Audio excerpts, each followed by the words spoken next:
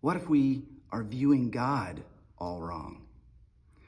In Matthew chapter 6, Jesus continues his Sermon on the Mount. He's just said, be perfect as your heavenly Father is perfect. And he's made clear that it's the poor in heart that have access to the kingdom of God. So to be perfect, that means to be mature, to be more like Jesus. We need God's help. That's what it means to be poor in heart. And so Jesus turns all these religious rituals upside down. He says, first and foremost, we need to seek first the kingdom of God. And prayer, fasting, giving to the poor, our finances all need to be understood in the context of our Father. He teaches us to see God as our Father. And all of these are an expression of that relationship. We do these things as good works to please God, to honor God, out of gratitude for God, not to get him to love us. He already loves us.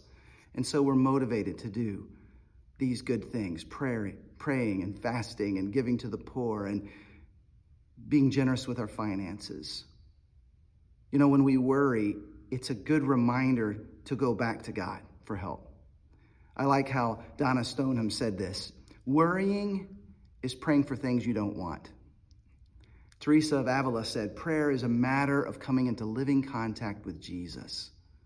So today, let's seek first the kingdom. Let's pray. Let's fast. Let's give to the poor. Let's be generous with our finances, ultimately trusting him to provide what we need. Maybe not what we want, but like the lilies of the field and birds of the air, we can trust God. How does God want you to live in this new kingdom today? What are some of your thoughts and things that stood out to you?